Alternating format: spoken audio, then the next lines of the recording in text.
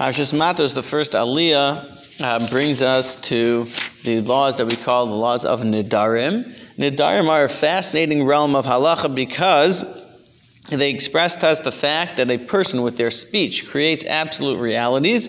The Torah gives us the ability that a person who's an adult, obviously, who understands what he's doing, can say that something which is technically allowed to them is actually not allowed. So, for example, a person could say, theoretically, and we are very, very careful not to do this because it makes such strong realities, but a person could theoretically say that they are making a vow, an oath, that they will never eat whatever, green peppers again in their life, right? They could say such a thing and it would be binding, or they would never do it for 30 days or whatever, and it would be binding.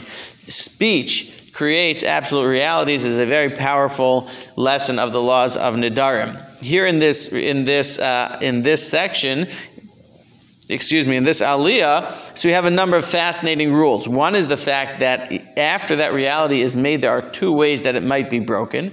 One is the fact that you can come to a chacham, you can come to a great leader, a great scholar, and there is such a thing where he could find a mistake, a regret that would allow it to be annulled. And that also someone who the vow was dependent on them because it impacted them directly, like a husband or a father, could have circumstances where they could also annul it. Interestingly, the Torah calls them different things. One is to be mefer by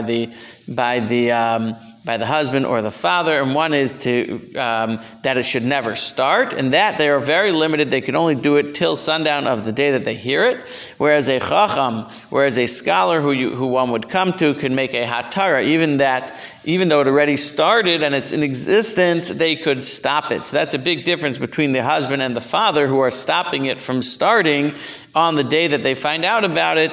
The chacham, the scholar, could stop it even though it had already started. There's an interesting note that Rashi makes it over here. Moshe gives this mitzvah with the word zeh, this, as if he's talking directly with Hashem.